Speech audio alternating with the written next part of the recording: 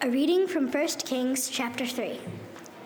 Solomon loved the Lord, walking in the statutes of David his father, only he sacrificed amid offerings at the high places. And the king went to Gibeon to sacrifice there, for that was the great high place. Solomon used to offer 1,000 burnt offerings on that altar. At Gibeon the Lord appeared to Solomon in a dream by night, and God said, "Ask what I shall give you." And Solomon said, "You have shown great and steadfast love to your servant David my father, because he walked before you in faithfulness and righteousness and in uprightness of heart toward you. And you have kept for him this great and steadfast love, and given him a son to sit on his throne this day.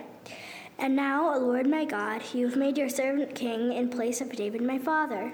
Although I am but a little child, I do not know how to go out or come in, and your servant is in the midst of your people, whom you have chosen, a great people, too many to be numbered or counted for multitude.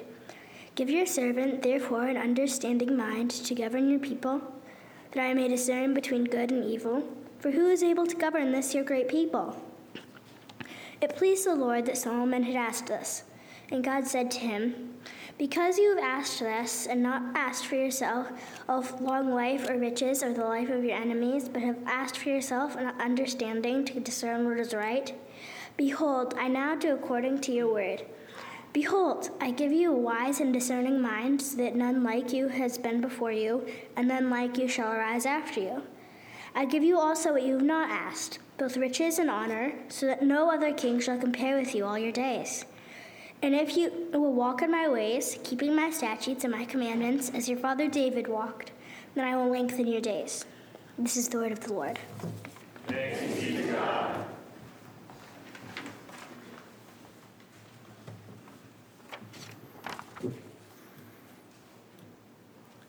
A reading from the book of Romans, chapter 8. Likewise, the Spirit helps us in our weakness. For we do not know what to pray for as we ought, but the Spirit himself intercedes for us with groanings too deep for words.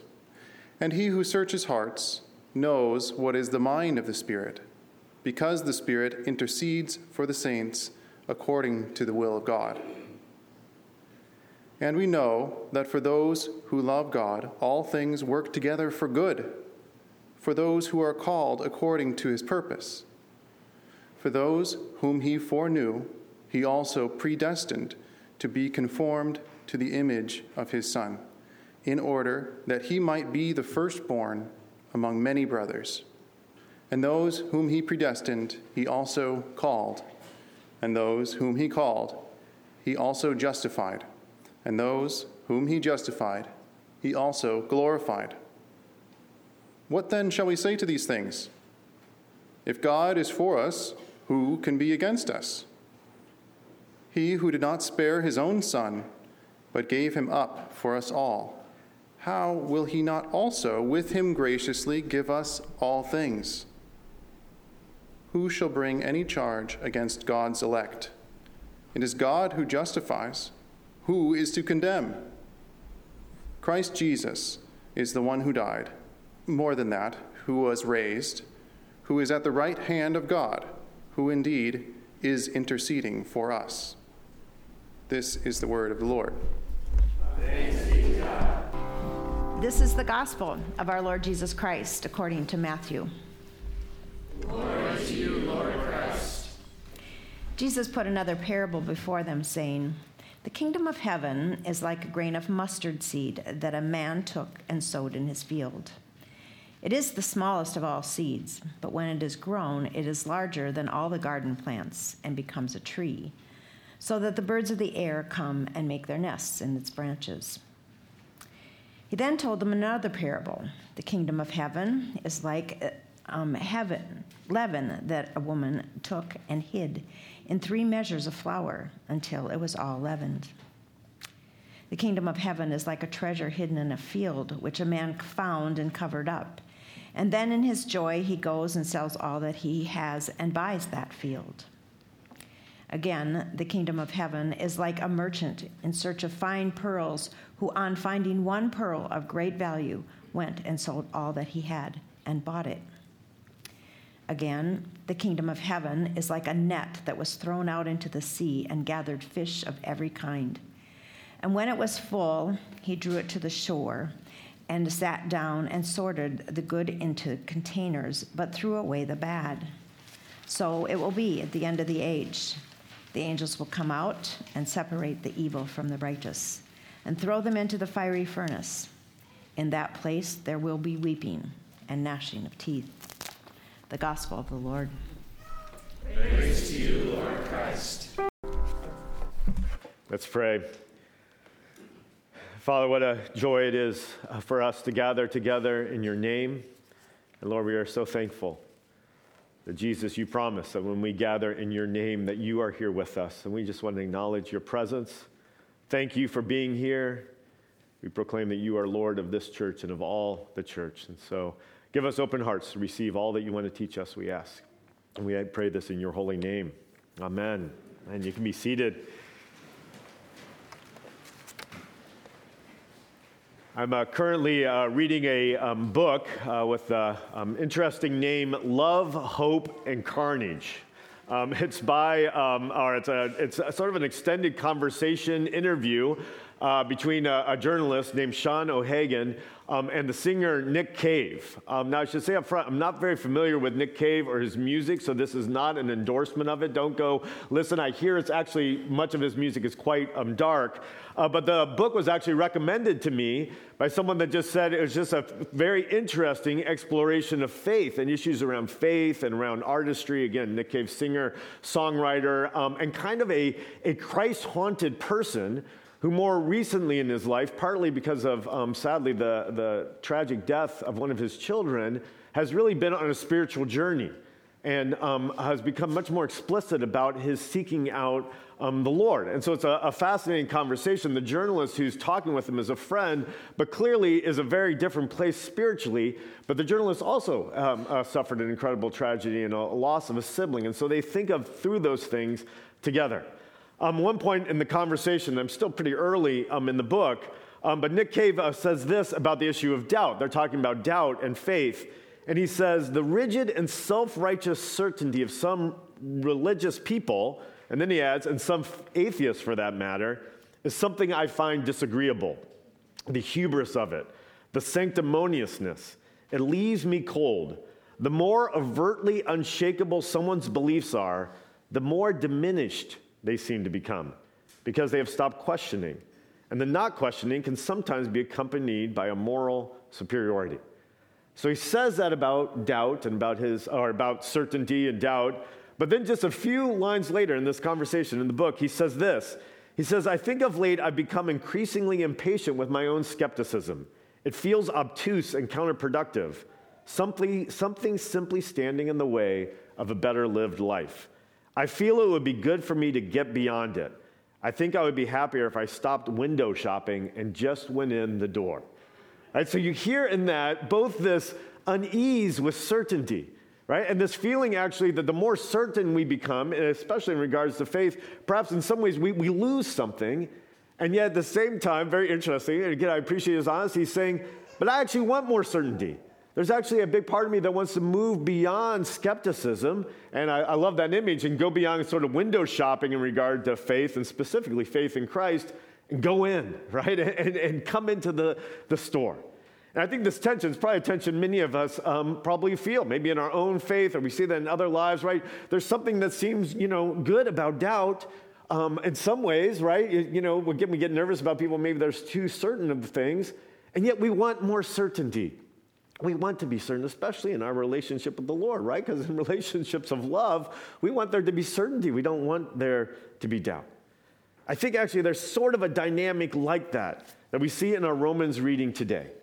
In the sense of, clearly we see an emphasis, an underlying, Paul's teaching here, and the Holy Spirit's teaching through Paul, is that we are weak, right? That we are frail. We need help. And so I don't think you can read the book of Romans, and certainly this section of Romans, and say in any way that people should live with pride or hubris or moral superiority.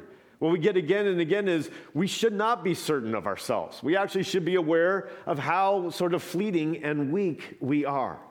And yet it's actually our weakness and our lack of certainty that leads us to the Lord. And he meets us in our weakness. We actually, as we're aware of our weakness, we find his strength. So I want to explore this dynamic, how actually being aware of our weakness, again, moving from moral superiority, moving out of a place of hubris or sanctimoniousness, a great word that Nick Caves used there, actually leads us to the Lord. Leads us to that place of finding more certainty in him as, again, we acknowledge our own weakness. So let's see just some of the ways actually we see our weakness in this passage, and we see how the Lord meets us with his strength. And first, it speaks of our weakness in prayer. Right? I mean, it's very clear, right? Explicit. Likewise, the Spirit helps us in our weakness. And so this is building on in the passage before this, and you heard that preached on last week. If you were here, it's talking about the hope, or Paul's been speaking about, the scriptures have been speaking about the hope that the Spirit gives us. The Spirit gives us a taste, the first fruits of the fullness of salvation that is to come. And so we have a hope that the Spirit gives us. And now he's saying, likewise, the Spirit also helps us in our weakness. We're speaking of the Holy Spirit here, right? The third person of the Trinity, God the Spirit, helps us in our weakness. For we do not know what to pray for as we ought, but the Spirit himself intercedes for us with groanings too deep for words. Now, in one sense, we can say, well, we do know what to pray for, right? I mean, we have all sorts of things to pray for. I'm sure all of us have a long list of things we're praying for, and we know in many ways how to pray. Right? I mean, Jesus taught the disciples when they say, how do we pray? He taught them the Lord's Prayer, right? Which is something, of course, we can recite, but also gives us really a framework for prayers. We pray the Lord's Prayer as we reflect on the Lord's Prayer. It shows us all sorts of ways how to pray. But we also, right, probably all have experienced at times like, I don't even know how to pray. Right? I mean, I know what I'm praying for. I know I can thank the Lord. I know I can bring intercessions. I know I can confess to him my sins. But in many ways, I don't know, is it making any difference when I'm praying? Am I praying in line with his desires and with his will? Right? When I pray in Jesus' name, am I truly submitting myself to Jesus? You know, maybe you've experienced this. You're praying for a job, like, Lord, give me this job. And then you think, well, I don't know, maybe God has a better job for me. Should I be asking for this job? Maybe it's better that I don't have a job for a while, and God has something to teach me in that. And so we feel this dynamic. How do I pray? What does it mean to pray in Jesus' name? And we're getting the encouragement here. Look, when we don't know how to pray, when perhaps we feel overwhelmed by the mystery of prayer, and there's certainly a mystery in prayer, the Spirit helps us in our weakness. The Spirit of God, God the Spirit, is actually interceding for us with groanings too deep for words.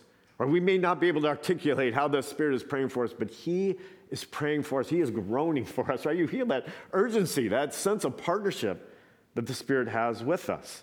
Right? So the Spirit is interceding for us. And as we get to the end of the passage, we hear Jesus is interceding for us, right? The very final verse of, who is at the right hand of God, who indeed is interceding for us. And so Spirit's interceding for us, Jesus is interceding for us. They know the will of the Father. When we feel like, I don't know how to pray, Lord, right? I'm so overwhelmed. I'm not sure how to pray. Wow, there's the Spirit and the Son are praying for us and interceding for us. And they know how to pray. And not only that, but what does it say in verse 27? And he who searches hearts know what is the mind of the Spirit. Who's the he there? What's God the Father, right? When we read it can be a little confusing. Like, who's the he? Oh, that's God the Father whom the Spirit is interceding to. And again, who Jesus is interceding to. God the Father knows our hearts. He knows us. He knows what we most need. And he is hearing the intercessions of the Son and of the Spirit. Right? So you have this beautiful sort of interaction. Again, there's mystery here, right? But there's the relationship of Father, Son, and Holy Spirit, right? One God, three persons. And we see this in this prayer and in this ministry of prayer that's happening here. Now, maybe we read this and we say, well, that's really beautiful, but like, why am I praying? I mean, if the Spirit's praying and Jesus is praying and the Father is hearing it, who knows our hearts, should I just get out of the way? Should I be kind of like, all right, I'll get out of here, right? Because you guys seem to have this taken care of. But of course, that's not the message, right? Paul's not saying, hey, don't even worry about it. He's saying, you're invited. As a matter of fact, you're not only invited, you're actually commanded to join into this prayer, right? I mean, our opening collect, which Father Joshua just prayed for us, right? You are always more ready to hear than we are to pray, right? The Lord is ready to hear our prayers. He wants us to pray. Matter of fact, again, he's directing, right? He's welcoming the prayers of the Spirit interceding for us and the Son interceding for us, and we're invited to be part of that. And so don't hear this and think, ooh, like this is too much for me. Actually hear this and think, but I may not understand this. I may not be able to fully grasp this, but I'm called to be a part of it.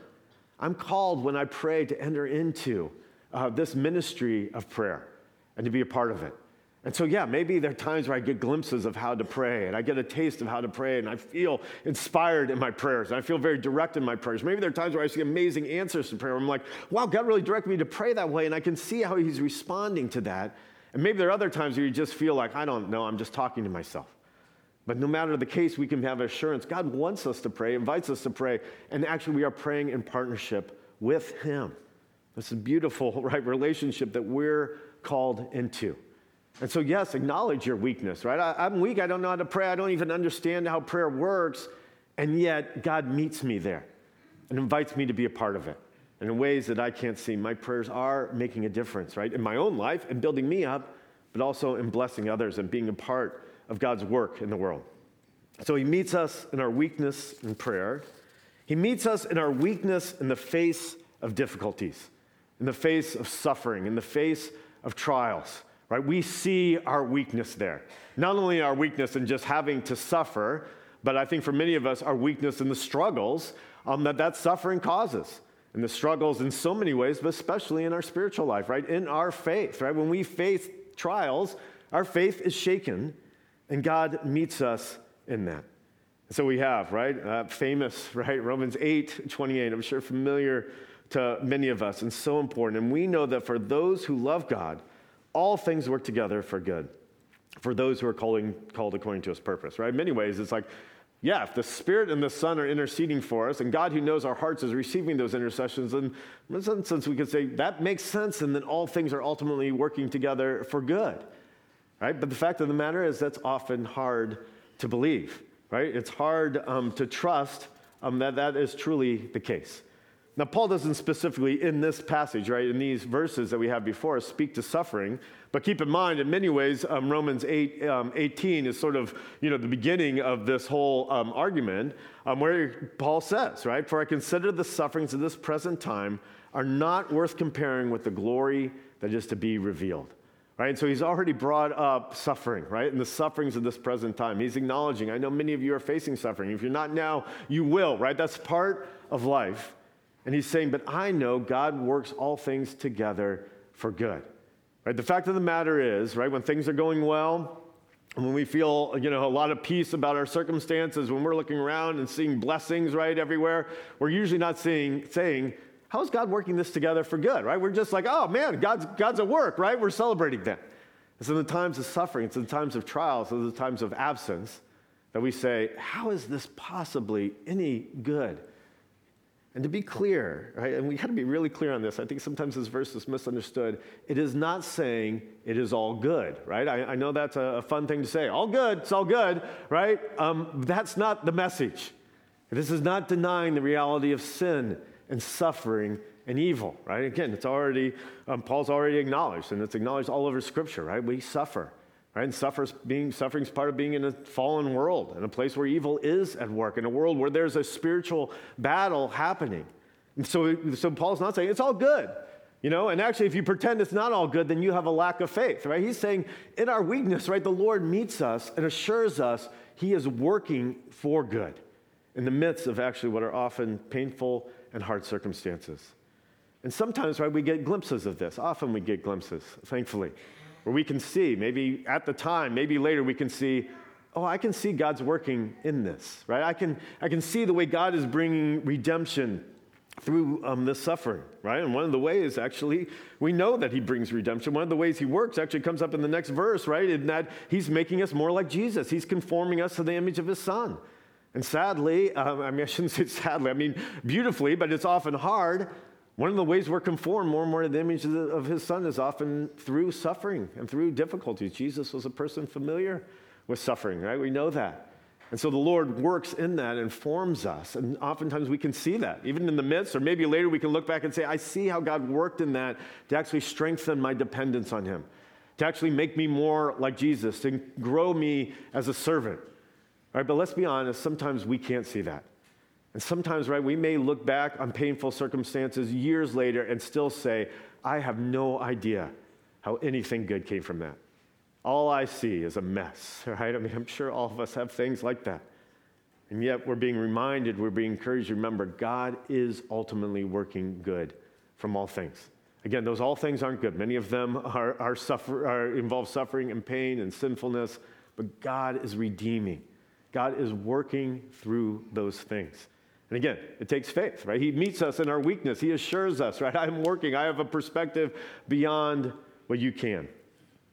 And, right, let's note there's some sort of parentheses around that are really important, right? He begins with, for those who love God, right? And that's not saying, hey, unless you really love God, he's not working all things for good.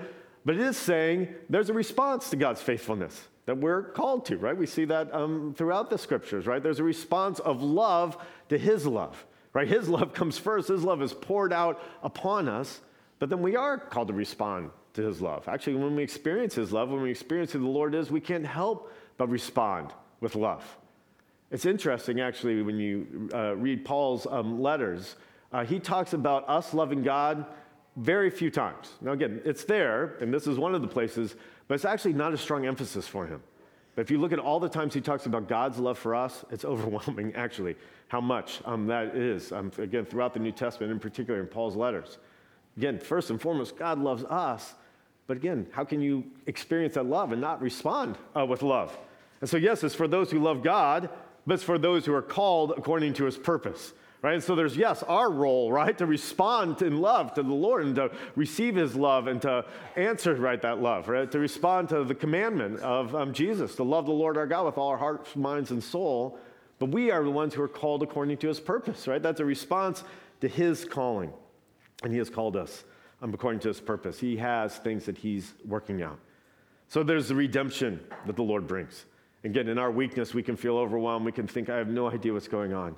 And the Lord meets us and says, I am working this for good, ultimately, and to trust and to receive that. And then finally, we see in our weakness of being unable to save ourselves, God meets us in that.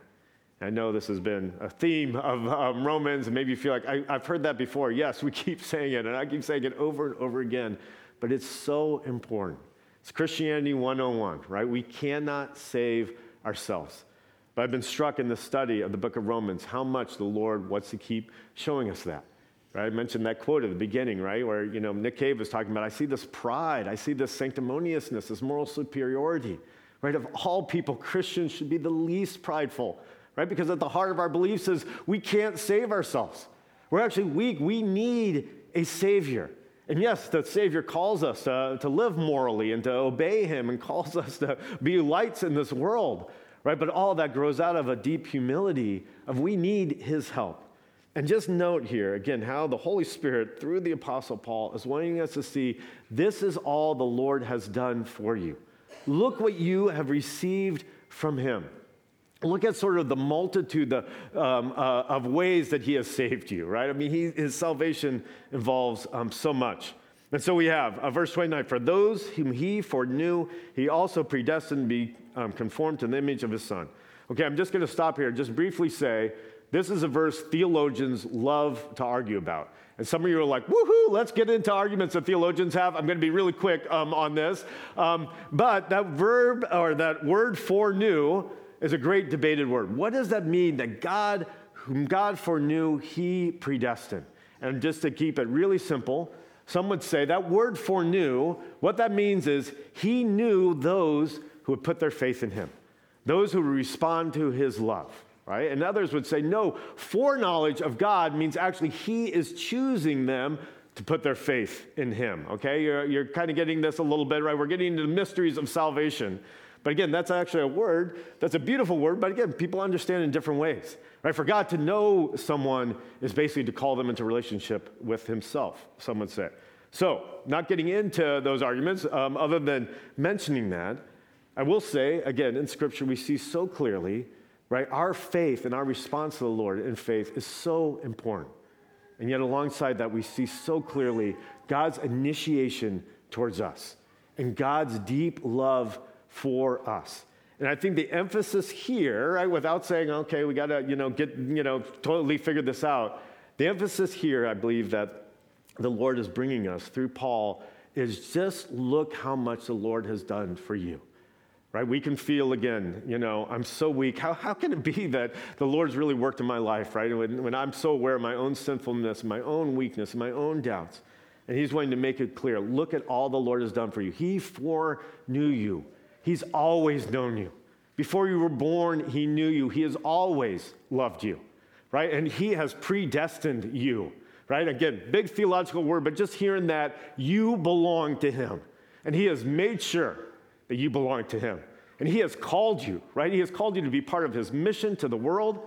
He has given you a purpose. He has given you a meaning in life, and he has justified you. He has forgiven you your sins, right? There's not this, burden on you. He has lifted off that burden and has totally and completely forgiven you and brought you in the right relationship with you, and he has glorified you. And maybe here you're saying, wait a second, he has glorified me? First of all, isn't God supposed to be the one who gets the glory? Yes, he does, and we will be singing that. God gets the ultimate glory, right? God gets the honor that only he deserves, but amazingly, in God's mercy, he has glorified us. He has honored us. He celebrates us. And yes, there's an ultimate glory we're working forward to. That quote I just read speaks of that, right? We're longing for this future glory, but I think it's significant that that's in the present tense. You've actually been glorified right now, right? You're starting to get that glory of the fullness of which is still to come. And that God celebrates you right now. God shines his light upon you and shines his light through you at this time. And again, we long for future glory. We long for that glory when we are forever with Christ, right? For all eternity. But he's with us now, and he's glorifying us now. And again, I just am so struck right in this final section. We can say Paul is so wanting to encourage the Romans, right? Just see what God has done for you. But let's be really clear. This isn't just Paul encouraging the Roman church or Paul encouraging us. This is the word of the Lord. This is God speaking through his servant Paul, saying, hear what the Lord has done for you, right? If God's for you, who can be against you? We may say, well, a lot of people can be against us. Yes, that's right, actually. There's a lot. But they're not God, right? God's for you, right? And so, yeah, maybe you have lots of enemies. Maybe you feel like the whole world's against you. But God's for you, the one who created the world, right? He gave up his only son. If you doubt, is he really for me? He gave up his only son. And the son willingly came to die for us. And the Father and the Son poured out the Spirit, the very presence, the very person of God upon us, that we can receive the Spirit. Right? Who shall bring any charge against God's elect? Right? Who can condemn you? No one, right, can condemn you. There is no condemnation now in Christ Jesus our Lord. He died, he rose again, and he is interceding for us. So again, let's appreciate, right, the encouragement we have in there. And again, my prayer, my hope is that you hear, this is the Lord speaking, wanting you to know, yes, know your weakness. Be humble, right, and know a right and good humility. And may that lead to a greater certainty in the faithfulness of our God. Let's pray. Lord, I'm just thankful for the beauty of your word. And of course, there's some passages in Scripture that may be hard and may be challenging for us, and yet you speak through them. And we thank you, Lord, for the encouragement that we can receive. Lord, I pray for each person here today that they would truly be able to hear the truth that if you are for them, right, then it doesn't matter who's against them. That they would hear that that they belong to you. And then faith, there is so much to receive from you. Lord, we thank you that you meet us in our doubts and in our doubt and our questioning that in no way disqualifies us, Lord, but actually puts us in that place of need and weakness where we can receive even more from you. And so I pray for that, Lord. I pray that for each one of us, you would grow us in prayer, knowing that you intercede and pray for us. And we offer all these prayers to you, Lord. In the name of the Father, and the Son, and the Holy Spirit. Amen.